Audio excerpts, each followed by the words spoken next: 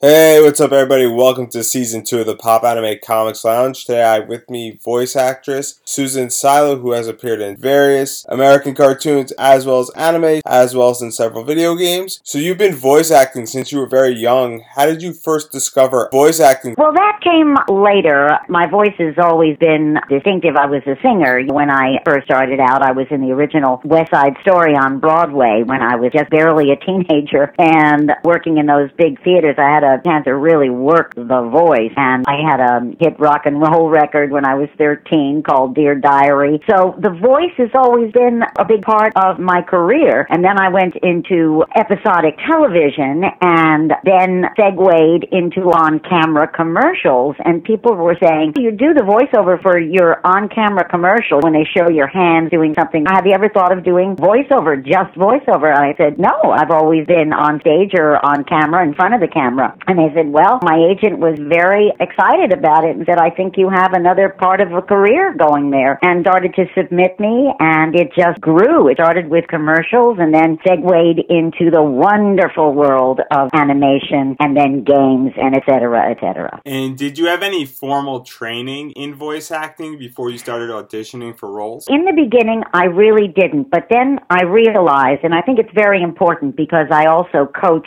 people, I coach what I call civilians and professional actors, is that training for everything is very important. I guess that's the New York girl in me. And yes, I did. When I was doing commercials at that time, in that decade, there were a lot of what we call he-she commercials, the male and the female bantering back and forth. And I felt I needed work on that. So I took improv classes from Howard Storm, and then Joni Gerber, who was a huge voiceover actress in that day, taught at her home for a bunch of her friends like us. And I learned the technique and started to put it to use. And a lot of my work was helped by that. Plus the fact that, as far as I was concerned, it was OJT, on-the-job training. I just fell into the pool and just swam to survive and listened to everybody else who was so fabulous and learned as I went. But I do think training is very important. I will not discredit any kind of training. I encourage everyone, because voiceover is good acting. It's like the old radio days back in the day when there was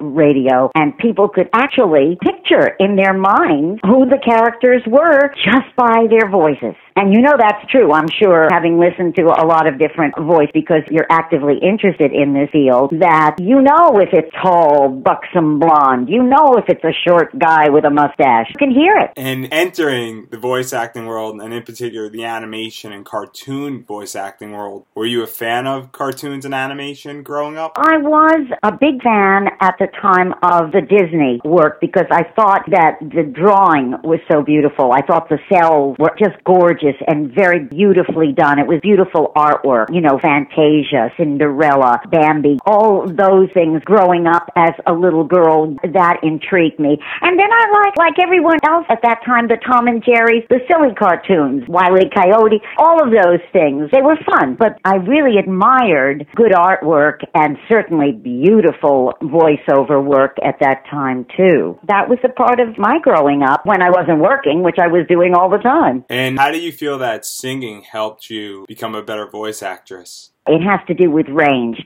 When you really train as a singer, as I did, my father was a fabulous tenor. It ran in the family because both my parents were actors. My mother couldn't sing a note, but my father well made up for that. You get to learn how to use your body for creating different sounds, your chords, your diaphragm. You work very hard. I went to the High School of Performing Arts when I was in New York Specialized High School, and they taught voice and diction there. And then on the outside, I would be taking singing lessons a few times a week, plus working. And so the chords get very strong. It's like dancing, which I did too. And it's like anything that you exercise, you get to work better, and you have to keep them warm. You have to keep exercising them and utilizing them and finding new ways to discover new sounds, which, as you know, a lot of the people in the voiceover world do fantastic sounds, and I eventually went into that area too. But speaking of from someone who does unbelievable sounds. I'm sure you're familiar with Frank Welker, who is a darling, darling man, and I've known him since the Hanna-Barbera days, and we've worked together a lot of times. And the man is incredible. As you say, did the singing help the voice? Yes, the singing helped the voice a lot. And also, you keep experimenting. And because I was always singing, I was very familiar with my chords. And then there's someone like a Frank Welker who can sing too. I can't speak for Frank, but he's always experimenting, trying to find out a new sound and imitating sounds that you hear. I always make fun of, and I'm being made fun of, all of our voiceover people. Whenever we go anywhere and we hear a sound, all of us immediately start imitating it, just for the heck of it, because that's what we do, and that's how all of the good creative vocals happen. And now, what was your first voice acting role? It's either Yes, Virginia, there is a Santa Claus, which they run every Christmas for umpty-ump years, or Sue in the Pac-Man series at Hanna-Barbera. Either one of those, I think, was my first animation. It's hard sometimes, Andrew, to remember all of your voice work simply because you're not in costume and hair and makeup. When I did all those shows on episodic television, I can remember those better because I was in front of the camera. But when you do so many voiceovers and so many different shows, sometimes we did 4 and 5 in a day, it's really hard to remember. And now, speaking about Pac-Man and that era when you were voice acting, how did you go about auditioning for a voiceover role? Well, and by the way, may he rest in peace, Marty Ingalls was Pac-Man. And Marty and I had worked when I was a teenager. I did a pilot for Ann Southern called Always April. So we had known each other for a lot of years. And to answer your question about how did you audition for this, well, I always had an agent and or a manager, and my agent submitted me to Hanna-Barbera. And what you do, and Bill, what you do, is that you either go to the studio and they give you a script with your character's lines, and you give them the audition. You create whatever character it is. And then with all the other submissions from other actors, they pick the one that they feel is the best. And that's what happened. I auditioned. I believe I went to Hanna-Barbera physically, not auditioning from my agent, which we then used to do. And also now we do it by computer at home in our bunny slippers. But that's how I was submitted, and they picked me. And now another one of your roles that you're known for is in Pride of X-Men as the White Queen. How did this come about? The same way. There really isn't much magic in that part. You audition once again. They give you the script of the character, and then I don't remember where we auditioned it. This might have been at my agent's office studio, and then they send it over to the producers, and they make up their minds. Unfortunately, what happened with that was the time when Canada was taking away our stuff. They were giving a good deal to the companies, and we lost some shows to the Canadian production studios because they were giving them a better deal, and we, as American actors, cannot work in Canada the way the Canadians can work here. So there's a bunch of politics sometimes that goes on with stuff, but one must persevere and go forward and say, whatever. And when recording this voice, did you know how big it would become? That's a very good question. You really don't. You just do your job, and you think you're doing a good job, and you like the show, and you like the people you're working with. You just never know, because as an example, I don't know if you're familiar, but I was in the original Batman series. I was Frank Gorshin, the Riddler's girlfriend, Mousy. And we were doing the show and thinking, this is great, this is so different and campy, and the colors were beautiful, and it was kind of combining some animation with live action, which was new, and we had no idea what an impact that would make on the audience. And today, there are backventions which I attend, and the fans are just crazy for us. They don't care. We're getting older, and the series is not on anymore, but of course, the Batman movies are being done, but the Batman just became amazing, and they love the old TV show, and they tell their kids and their grandkids about it. So, no, you just never know when it's going to be such a hit, and are we grateful when it is? And to speak about another franchise that you worked on, which is James Bond Jr., Yeah. as the character Phoebe Farragut, Miss Fortune, and Pirate Parrot. How did you audition for each of these roles? Were they all combined? Phoebe Farragut was the first character, and I auditioned for that and won that. And then what happens sometimes, Andrew, is that you are working the show, and they know, the producers, the director, and the writers, that your talent doesn't lie in just one voice necessarily, that you are multi-voice. And they look at their cast, and you're already on the show, and it makes it much more expedient for them to use the actors that are already working the show to do other characters. And that's how Ms. Fortune came about, because they said, hey, Susan, this is easy peasy for you. Let's have a Ms. Fortune. And so I created Ms. Fortune, and there we go. So basically, I didn't have to audition. I was already there. And how do you feel that throughout this entire series, your voice changed with these characters? That's called acting. What I say is the character comes first and the voice will follow.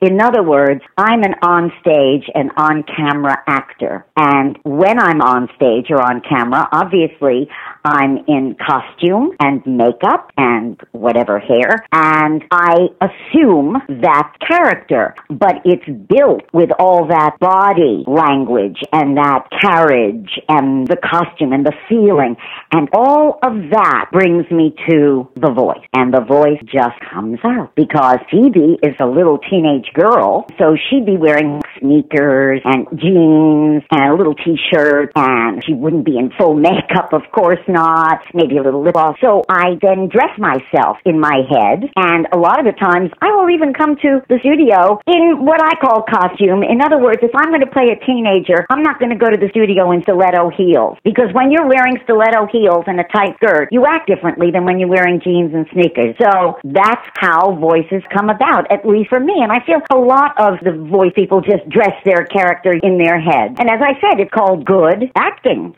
And while working on this show, you also worked on Zazu Yu, Where's Waldo, and Attack of the Killer Tomatoes. How did you balance your time between all these projects? It wasn't easy, I'll tell you. What I did was, and I'll just give you another aside too, was that we would have little reference tapes of the characters that we did, because don't forget, you're going from studio to studio. As you said, it's balancing a lot of your time. So we'd put the ref tapes on in the car and listen to the character before, at least that's what I would do. And when we got to the studio, we were all prepared with that character for that particular show. And most of the time too, the people are very kind in the production company to have saved your reference tape, which is usually the audition tape, and they'll play it for you just to remind you where you place that character vocally. That's a big help, but I overdo everything. I like to do a lot of homework, so I feel really secure and confident, and I don't waste their time. And I've been very blessed to have been told that, count on Xylo, she does her homework. After these roles ended, you had the opportunity to appear as a guest voice actor on Tom and Jerry, and as a fan, what did that mean to you? Well, always, if there's anything that is historical in the business, it's a sense of,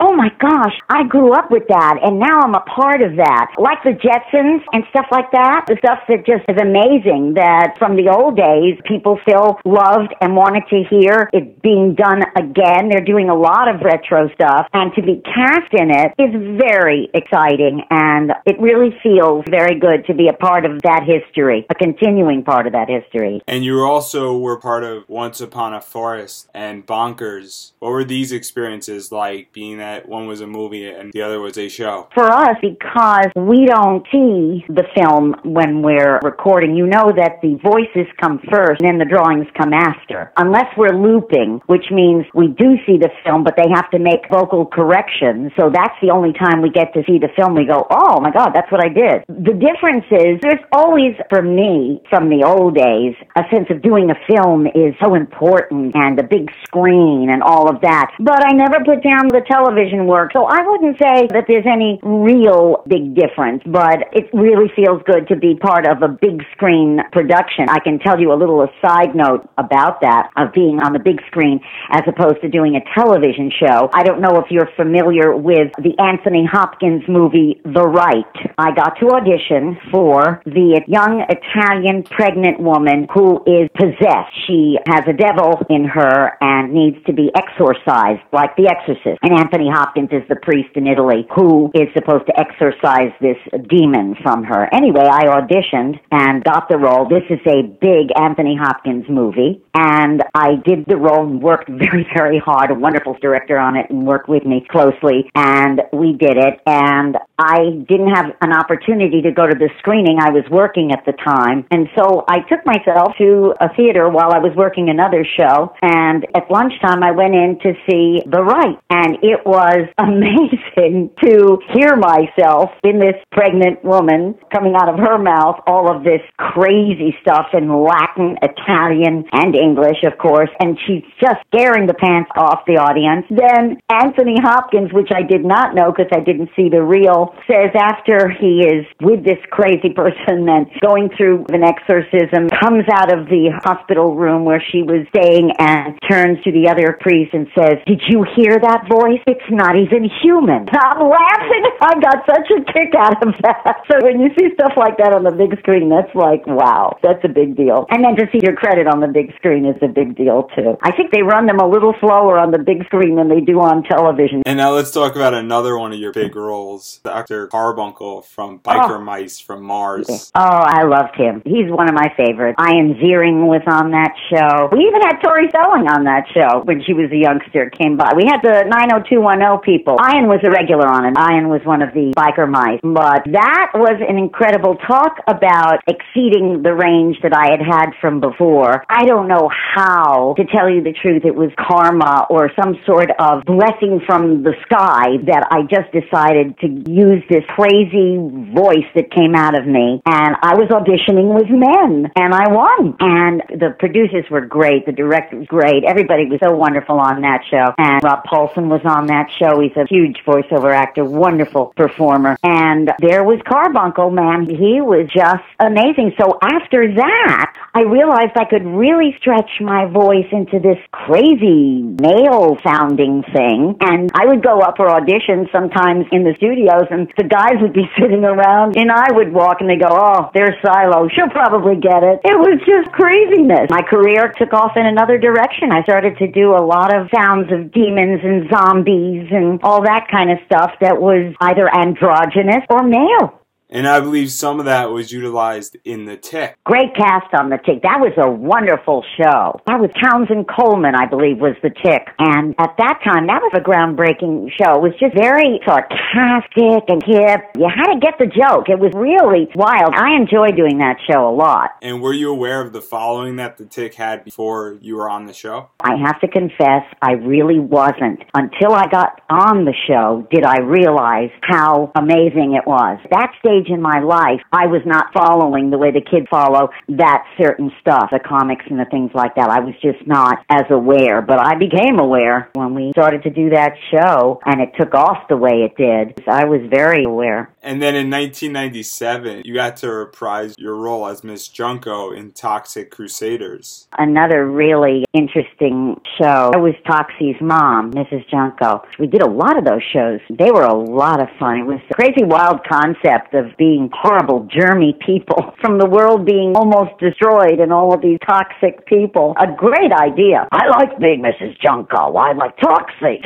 Please, Toxie. She was a lot of fun. And now in 2000, your career took a change as you became a voice actor for additional voices on Lilo and Stitch. And also a ride in Orlando. The Lilo and Stitch ride, they use my voice for the narrator or the gatekeeper. In other words, when you come in, I get you into the ride. So Lilo and Stitch was doing that voice, did a lot for me. It was a nice career change. And what was it like providing additional voices in a big Disney movie? Oh, it was absolutely great. The one thing about the voiceover world and the voiceover family is that we don't care if we're the star, the second banana, third banana, ninth banana. We don't care. We just love doing the work. Just call me and we'll be there. It's fun to be a part of a cast. It's fun to be part of a community. I'd much rather be ninth banana than not there at all. So it was very, very exciting and quite honestly, commercially, very good for my career. Sure. And now, following this, you eventually made your way over to the show Shaolin Showdown as the voice of Wuya. How did that come about? And were you excited to be in that role? Very excited. That, again, was a wonderful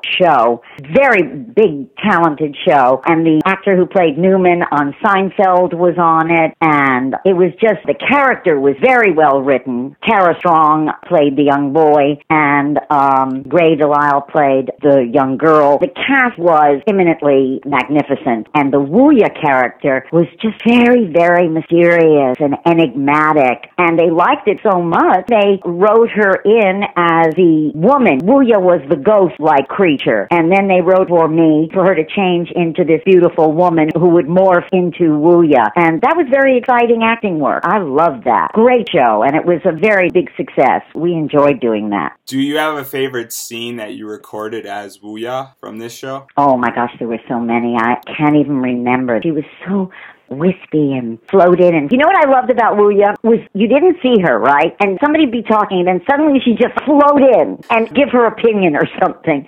I think I loved the idea of her being that way. I thought that was very hip and cool because she was sarcastic. She was like all-knowing, like, oh yeah, really, but in her Wuya-ness. It was just very, very fun. I loved all the scenes. They were great. And due to the show's success, you had the opportunity to work on the video game as Wuya. What was that like? Once again, Andrew, it's basically the same, except in video games, we don't usually work with the rest of the cast. What I love doing is when we do the series, the whole cast is, hopefully, unless somebody has to work on another show or they're called out of town, we all work together in the same room. And that, to me, ensemble acting makes it wonderful because you play off of each other. And most of the time, I think the producers and the directors really love to have their whole group together. But when you do games, basically you're alone, which is fine because we actors know how to handle that, but we like to kind of mix it up. We kind of like to be all together and hang and do our work. So that's basically, I think, the only difference, the game work versus the series work. And now, following the end of Shaolin Showdown, you appeared on El Tigre Sartana, Queen of the Dead. What was it like working on this show right after Shaolin Showdown? Amazing, because this was a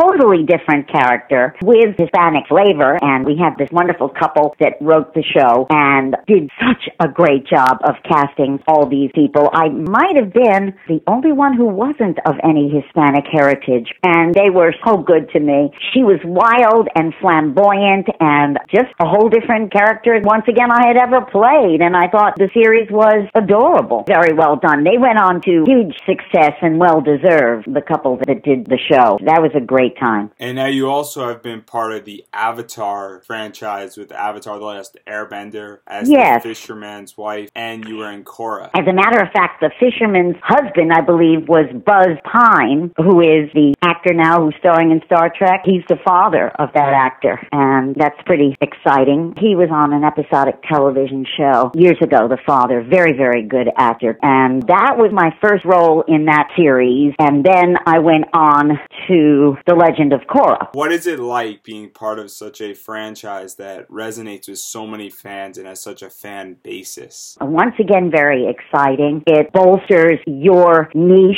in the voiceover industry. People respect that you are part of something so big. I'm only a cog in the wheel of it. I'm only a part of it, but what an honor, and how great it is commercially and certainly career-wise to keep creating new characters in very, very well-respected projects.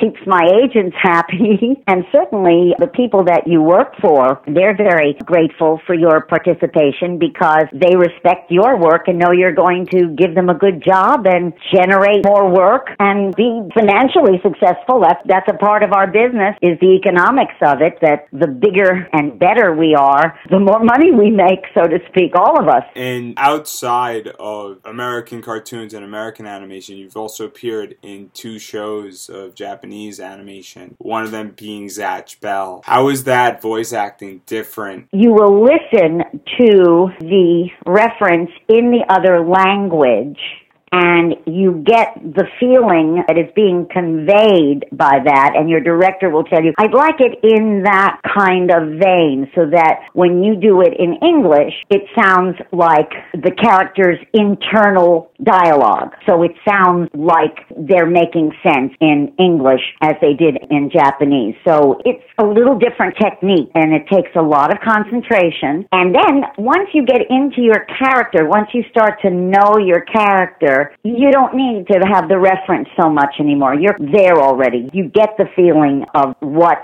the Japanese animation is, because it's a little different in their drawings too. I believe Jeff Nimoy was the director on those, and Quentin Flynn did a lot of those too. He's a friend of mine, another very good voiceover actor. And after a while, you get in the groove, and it becomes once again another part of what you do, of your resume. And now, outside of Japanese animation and American-style cartoon and voiceover work, you've also done work in video games. How do you go about auditioning, and how do you go about voicing in a video game? Once again, I think I had mentioned before, it's different than doing an animated series for television. It's a different style of doing it. You are basically feeding lines to the player. Oh, well, first, the audition, basically it's the same. Of course, now you've got my career into the 2000s. We are recording our auditions at home and sending our MP3s to our agent, who in turn then sends those MP3s to the producers,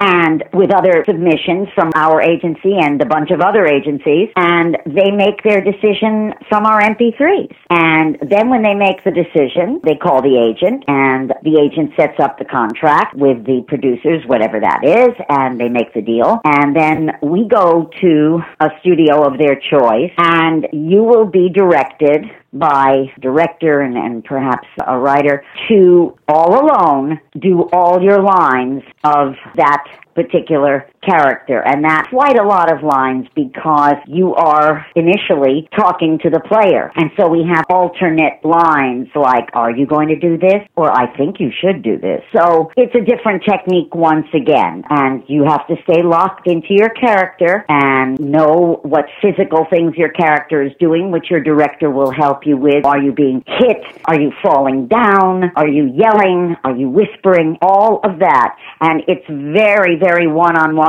concentrated work. There is no other cast member working with you. And finally, before we go, do you have any advice for people who want to get into voice acting or acting in general? I feel you can do it all. I do, and I have. I do believe, as I said at the very beginning, that you do need to be trained and get as much training as you can. If you're serious about trying, and the field is more open now because of technology. It used to be very cliquey, very closed, hard to get in. It's still hard to make your mark, but if you've got the talent, first you have to find out, do I have the talent? Do I have the chops? And that's when you go to professionals, good teachers, good professionals, and get an evaluation like I do with people that come to me and say, well, I think there's a spark there, but you need work, and let's find out where you need the work and at what level you're at and how much work you do need. And each segment that you mentioned, in other words, doing commercial work and doing animation, those are two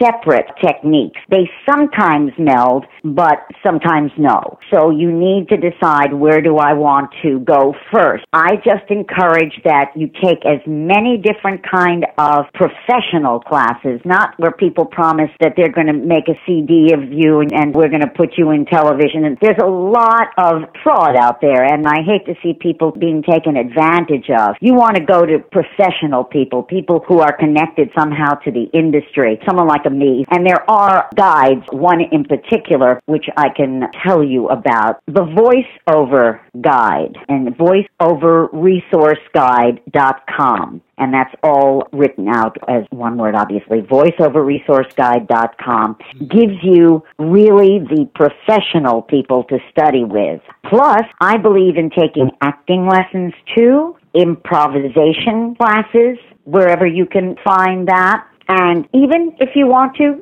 singing lessons.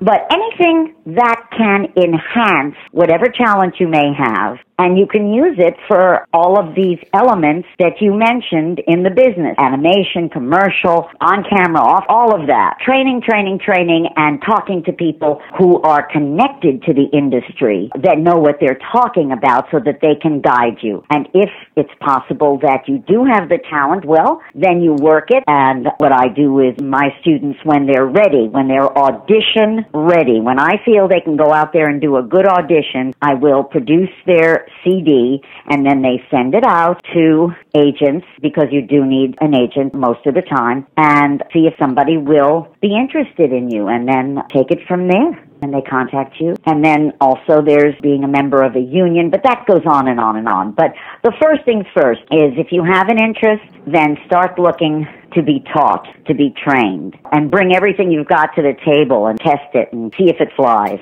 And it's all in the stars. I wish you luck.